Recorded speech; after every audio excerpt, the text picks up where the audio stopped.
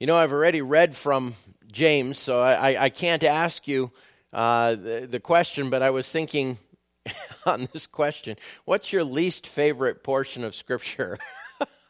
And by that I meant the one with the message maybe that you dislike, because I don't know, but I would think that within some of us, James 1 would come up there with that verse on patience, counting it all joy when you fall into various trials, knowing that the testing of your faith produces patience. I mean, it's not one that we run to usually as a comfort, and yet it's God's word. And Josh has actually started me on looking at James. He's been reading it for the last month or two, I think, in his evenings in study. And he's just, it's so good, Dad. You know, and you love it when your son comes up to you and tells you, did you ever know? And he points out a verse you know he thinks you might not have seen before. And it's precious. But I was going over James, and it was challenging me. And I thought tonight, as we finished up in the 4 songs and the message that comes after the songs in Isaiah, we're going to take just a couple of, at least a night, and look at James here at the beginning. I don't think we're going to do James as a book here, but we'll see. But I wanted to look into it. And I wanted to look at it because the attitude that I see here is something that is so different from what we commonly have. And I've tried to ask myself, I want to be biblical first, but I also want to be wise in this world and understanding, why do we struggle with this so much? And I think part of it is we live in such a dark world that if you're looking at the dark, it appears very dark. There's no light. I don't know if that makes sense, but you go in the closet, you shut the door, and there's no light. You turn the light bulb on, and there it is, and you can look up. And I think there's part of that in our society. Not that the world hasn't been dark at other times, but we are inundated with it, maybe at a level we've never had before. Because it comes in on our TVs and it comes in on our radios, and we work outside of the home and particularly outside of the family, working at jobs that we go to and with unsaved people, and we're surrounded by this. Even if you're cautious in what you play on the radio, you're surrounded by it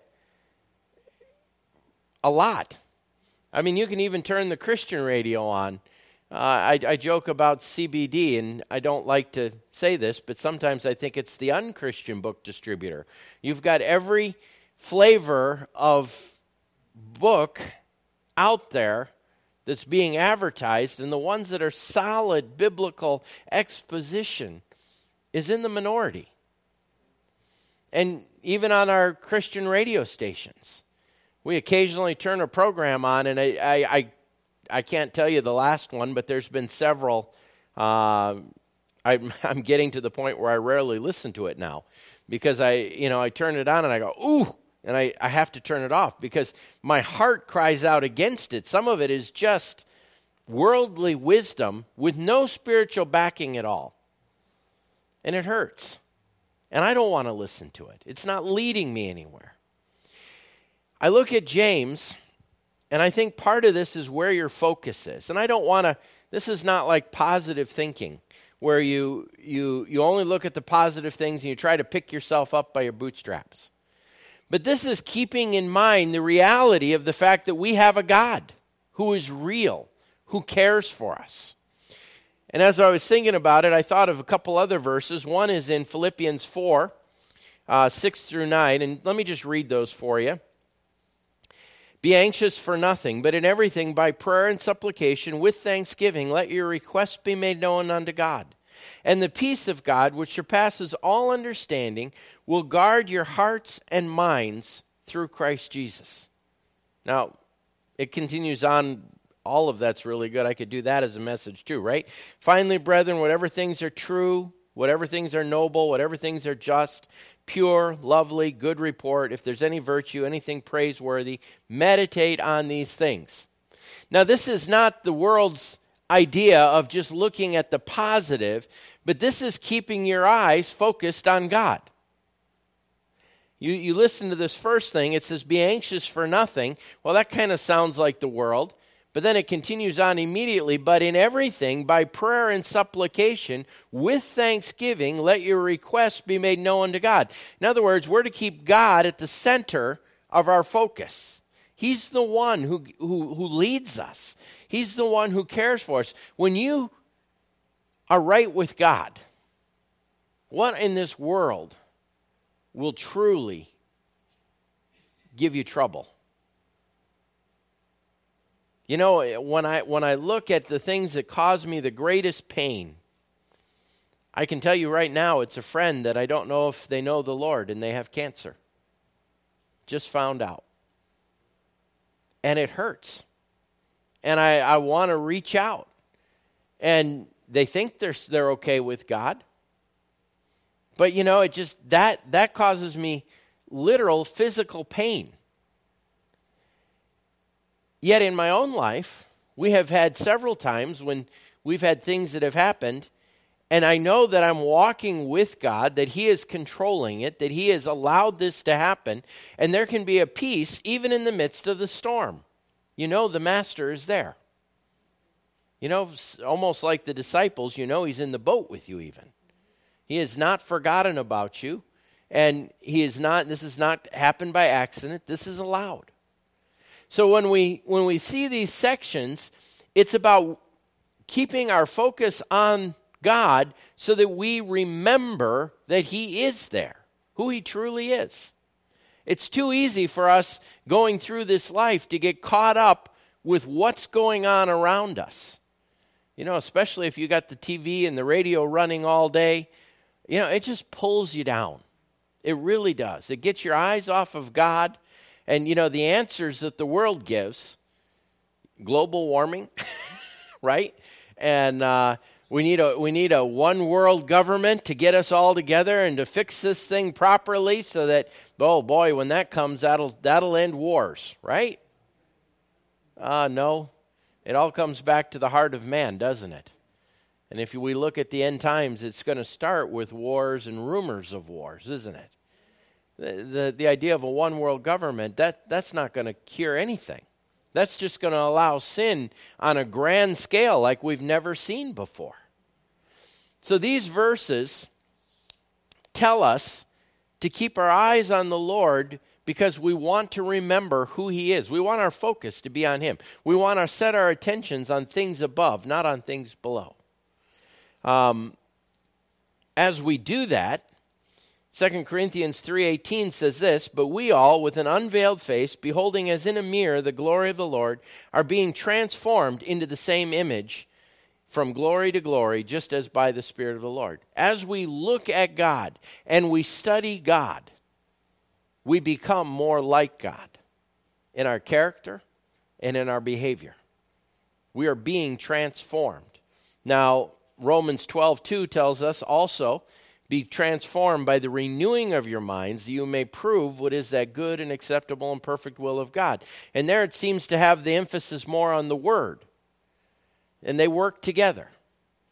Focusing on God, but you have to focus on Him through the truth of who God is through His Word. You can't take Him without His Word. It must be based on the truth of His Word. So we focus on God. We're changed into that image. And we kind of know these things, but that's the background that we come to James and particularly this verse from.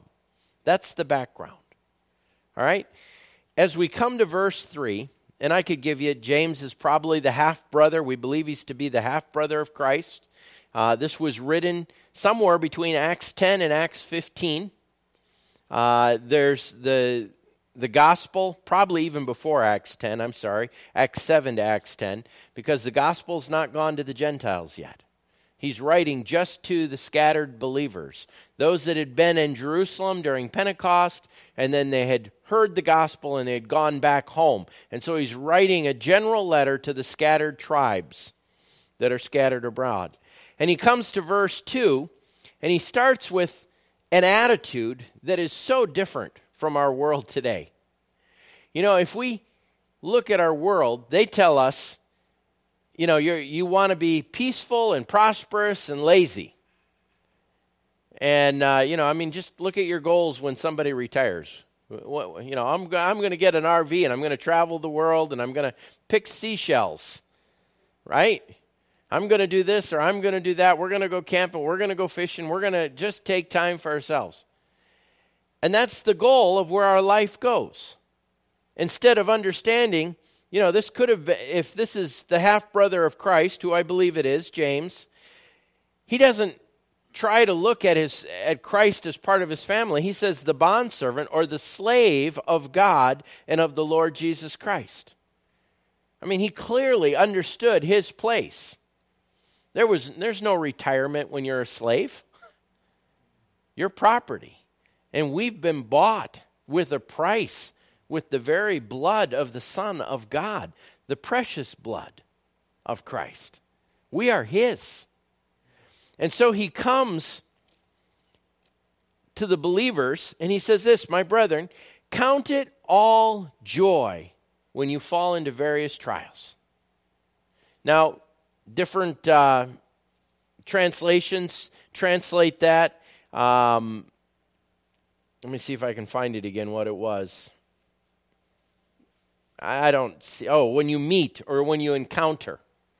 And it's just that I want to point out that this is not always that you are the one at fault, that you fell, as in sin, into this trial.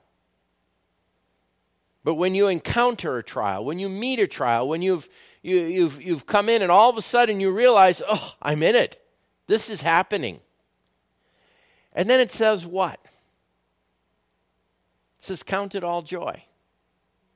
Now, we as Christians, I find it kind of funny. We look at this verse and we are so against trials and tribulation that we don't even want to read this verse. For the most part, right? This is not one of the verses you go to for comfort and to look at. But maybe we should, because this life is going to have trials, and you're going to meet with tribulations, and you're going to have difficulties. And what this verse does is it gives us the attitude that we're to cultivate in our lives as we reach this. And again, this is not some positive thinking where we're just going to, think, well, if I think better of it, it'll be better and I'll make through it somehow. And it's not that. It's about keeping your eyes on the Lord. He says, count it all joy. Count it all joy when you fall or you encounter various trials. And I think that's a change right at the start. Because we look at it and we have to understand, as we're writing this, James is writing to these people because the persecution has started in Jerusalem, right? Stephen has been martyred. Saul and the Pharisees are on the warpath. They're devouring Christians. Again, the word that was used there in Acts, I don't remember what they translated it as, but it came ravaged. It came from the word that of a wild dog eating something, ravaging it. Saul ravaged the church. And so the trials and the persecution are starting, and the Jews are turning against Christ completely. The persecution is ramping up, even outside of Jerusalem. And so when he writes this, he's writing it out of a concern because those trials, they're going to come. And where are they coming? They're not on the outskirts of life. They're at the very center of who a Jew was, right? To be a Jew was to meet at the synagogues, to study the law and the prophets, to know the Lord, to be in this family and in this relationship. And when you were put out of the synagogue, you lost your business contacts with all the rest of the Jews. They would immediately cut you out of all their business dealings. You lost your support network of friends and people you could borrow from or ask for help. You were put out. And as this is starting, and those that are following Jesus Christ are being asked, will you count the cost? Will you stand? James writes this letter. And he says, when they start to persecute you, what are you to do? Count it as a joy. Count it all joy. And he doesn't leave us there when, well, why do we count it joy? He gives us this attitude, but he wants us to keep this attitude that this is a blessing. When you exercise, and I know most of us are beyond that stage where we exercise on a regular basis, but if you go back in your mind to when you were in college or you were in high school, and the first couple of days of football season or basketball season, remember coming home and you were sore? Maybe it's just me. But I remember coming home and being very, very sore, my feet hurting, my arms hurting, my back hurting, everything hurting. And yet as you went along, you rejoiced in the fact that you were getting stronger and that those exercises weren't so hard anymore. Oh, you were still sweaty at the end of every time, but there was a joy in the fact that you could see yourself growing. And I think there's a part of that as we look at what God is doing to us or allowing to come to us, that there can be a joy that he is strengthening us. I looked at a couple other thoughts.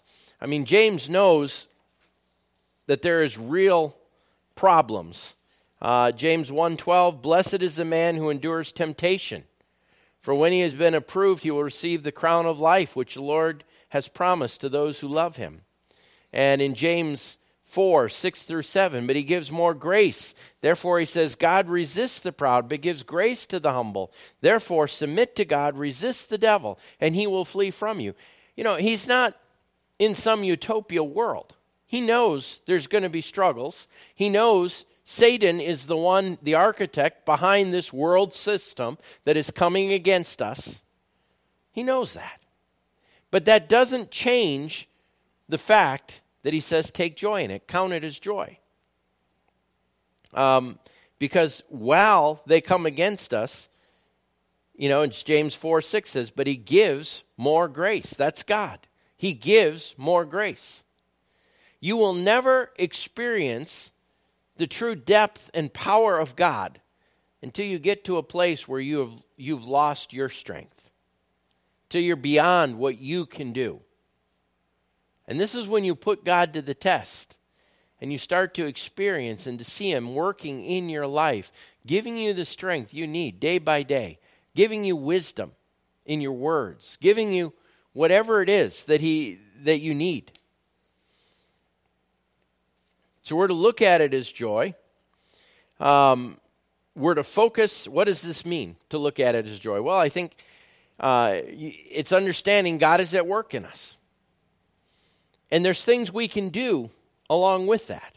When we have a trial or a temptation, we take it to the Lord in prayer. This is something we should do. And, I can tell you in my life, I know I pray a lot with a lot more heart and a lot more conviction and a lot more time, a lot more labor and effort when I genuinely care about it. When it's painful, when it hurts. That's when you're broken before the Lord. And you find yourself calling out, even in the night watches, right? I'm not the only one, right, who has woken up in the middle of the night praying. You do. You find yourself calling out on the Lord. So it makes us to focus on the Lord. This is one of the reasons why we can rejoice. Do you realize what a blessing it is when we have a trial and we turn our eyes to God? What would happen if we went through life and everything was easy? Would you keep? Yeah, we'd be tempted to forget the Lord. We're pretty weak. We're not that different from Nebuchadnezzar. Look at this great city that I have built. Unfortunately. And God has to decree from heaven, no, you haven't. These are my blessings. And as I've given them, I can take them away. So it helps us, that's the first reason, it helps us to focus on God. It makes the world and its riches and wisdom to show what it really is. You know, it's like we walk through this dark night and we see all the shadows of these wonderful things. And when the trial comes, the light comes on, and all of a sudden we look at some of these things, and what do we see in them? They're rotting. You know, the shadow looked pretty good, but when you look at the substance of it, it's rotten to the core. It's awful. It's painful. I mean, you look at what the world is teaching. Immorality, open sexuality. You can be whatever you want to be. And then you look at the people who have embraced this kind of a lifestyle, and they've destroyed themselves. They have literally destroyed themselves, following after, their own lusts and their own desires and being captivated by the world. And so when God comes along and we have a trial and he opens our eyes, not only does he help us to focus on God, he shows us the worthlessness of what this world has been offering. All of a sudden we realize how some of these things have kept us away from God, how they've crept into our life, how the time we're spending maybe in our life has been mismanaged. And God uses it to bring us back to him, to show us who he is. It also forces us to choose how we will live. When we have a trial or we have a problem, often I find myself being brought back in front of the Lord and saying, all right, will I trust? Will I obey? Will I follow? Will I, take his word as truth? And you have to decide again. When things are going well, you give lip service to it, but sometimes in your life you're walking away. Or at least you're not walking toward, which is, there's really no, if you're not walking toward God, you are walking away. The current of the world will take you away, even if it's not open sin. And so something like this not only focuses our attention on God, not only shows the emptiness of the world, but it brings us back to evaluate our own life and to say, am I right with God? Am I doing what I want to be doing? Is this how I want to live my life? And those are all good things. And it's also, as we said, going to build us up. That's the fourth thing. It's going to build us up. Let's go to Romans 5, 3 through 5. Just a couple pages back, Romans 5, and we'll start in verse 1 maybe. And this is the parallel passage that goes with James 1, 3, and 4. It says, therefore, having been justified by faith, we have peace with God through our Lord Jesus Christ, through whom we also have access by faith into this grace in which we stand and rejoice in the hope of the glory of God. Now here's the section that matches. It says, and not only that, not only are we have peace with God and rejoicing in him, and not only that, but we also glory in tribulation. Well, I was with them all the way up until that line, right? But that got hard. But we glory in tribulation. Now, knowing that tribulation produces perseverance. And this is exactly what happens as we are persecuted. And I think in this particular case, tribulation is a very good term because I think it's persecution. And as we are persecuted for our faith and we take that stand, it does produce perseverance. We set ourselves because the world is so against us, we have to set ourselves. And we say, this is what I choose. I am the Lord's. You think about all these kids in school these days who have to stand and say, no, this is right or this is wrong. I will not agree with this. This is wrong. This is sinful. And when they take that stand, there is a foundation being planted that you can build on as you stand on God's word. That's the perseverance. You're taking, your light has been shown, you're standing. And it continues on, produces perseverance, and perseverance, character.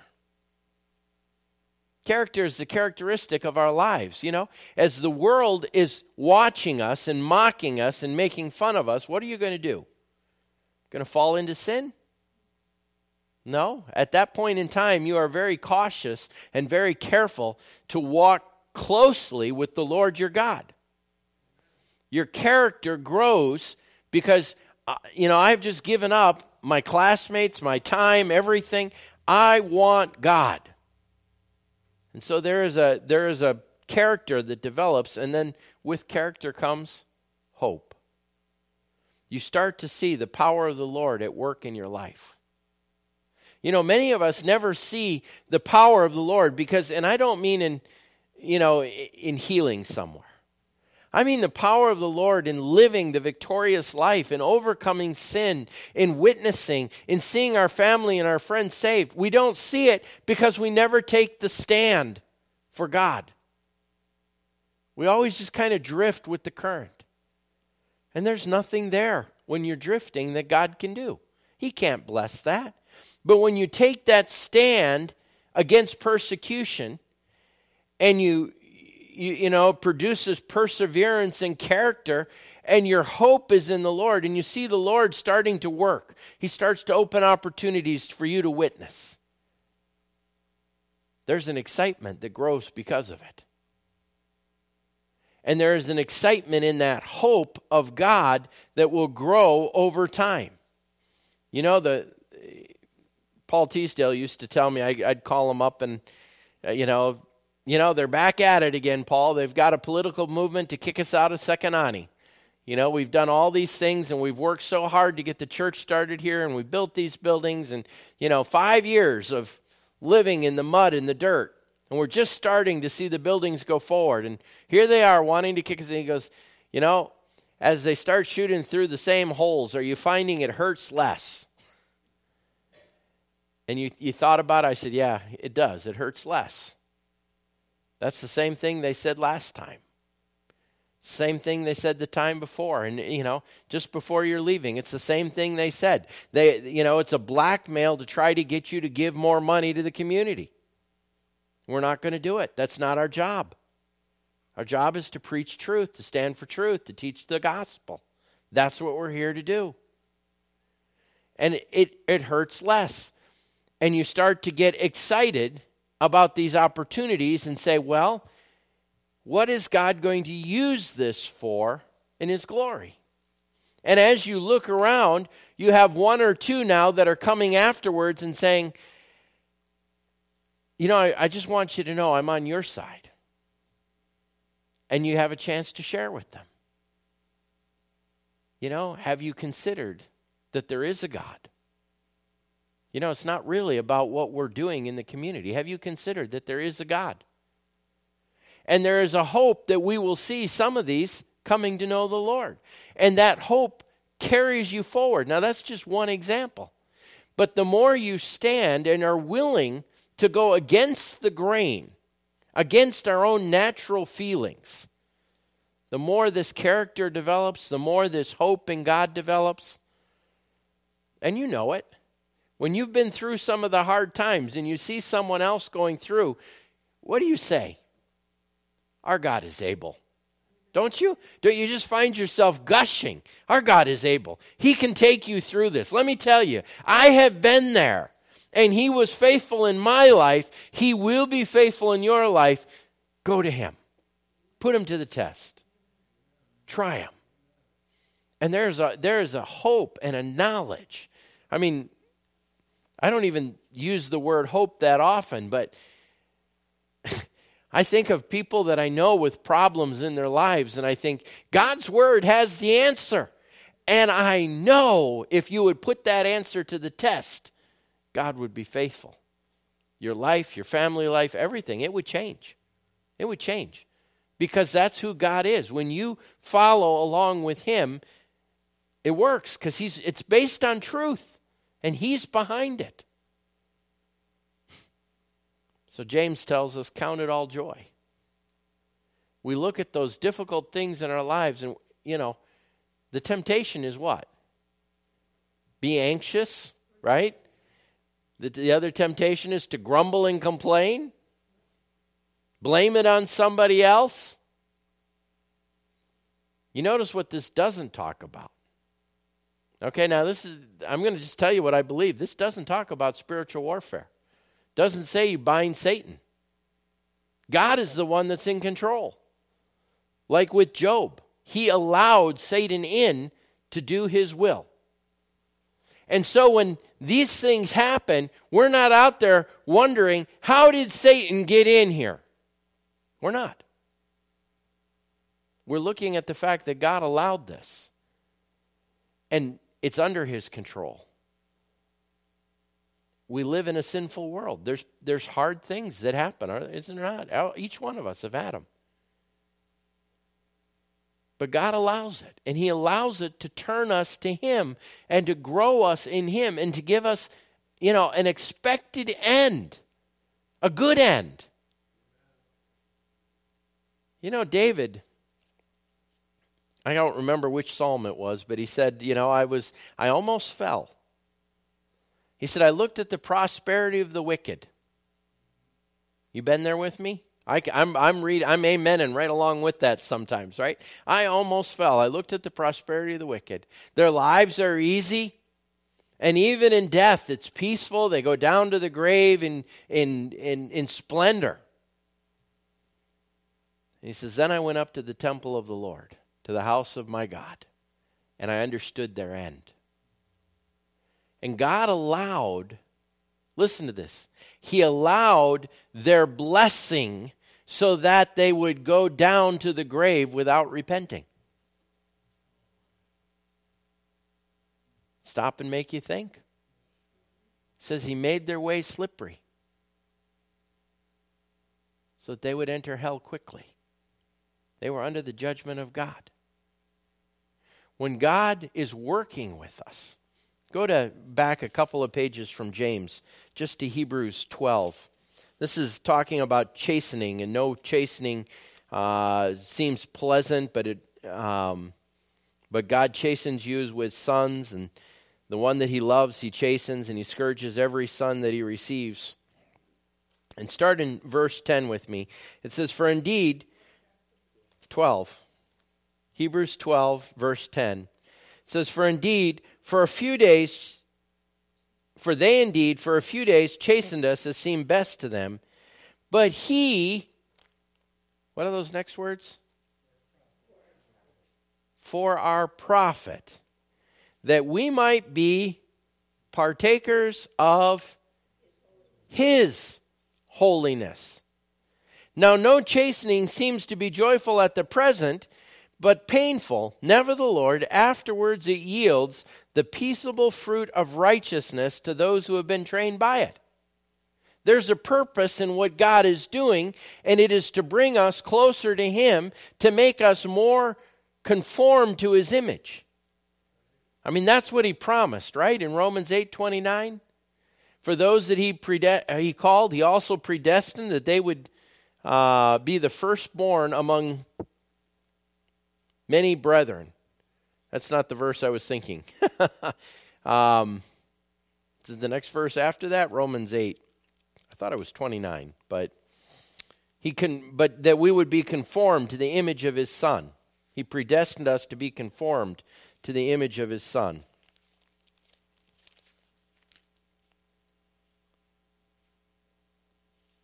Yeah, it is 29. I copied the wrong one. For whom he foreknew, he also predestined to be conformed to the image of his Son, that he might be the firstborn among many brethren. That's God's plan for our life. So when we come into these trials and temptations, the worldly view is to gripe, moan, complain, to question God. Even within the Christian church, I honestly feel some of this satanic warfare movement is nothing more than us trying to do stuff on our own without God, without allowing God to do the work that he wants to do to make us more in the image of his Son. And instead of looking at this and saying, boy, here's the Lord, he's working in my life. And let me ask you, do you want the Lord to be with you? Do you want him to work with you? So does that mean occasionally, do we need to be disciplined? Do we need to be brought back? Oh, yes. We all know that. Every one of us is nodding. Because we're still in this flesh. We're in a world, and our eyes get taken away. This is why James, I think it's so neat when he says, count it all joy. Oh, we don't think about that often. But he's not just giving us some formula, some new age mantra that we can put into practice. He means this. When we come into these hard times, we can stop and we can say, Lord, it hurts, but thank you for making me look up. Thank you for drawing me closer to you. Thank you for caring enough to reach out to me and to draw me back.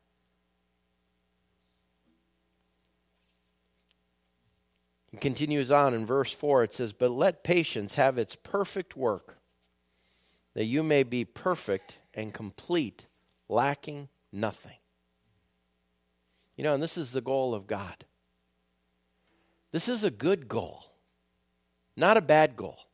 You know, if I asked you if you wanted to be a mature Christian, do you want to walk with the Lord? Do you want to know Him? Do you want to know the joy of fellowship with Him? Boy, everybody's got their hand up. You know, that goes through persecution and troubles and trials, doesn't it? Everybody puts their hand back down. But how else are you going to test Him? How else are you going to prove Him? How else is He going to prune you of those things in your life that take over?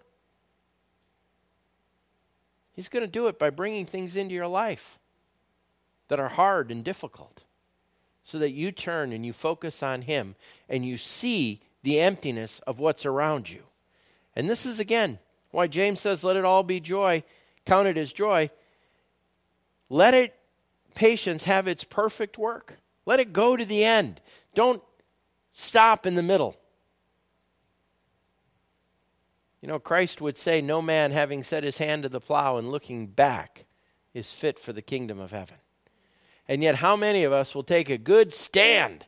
Then when it gets hard, we're looking for an easy way out.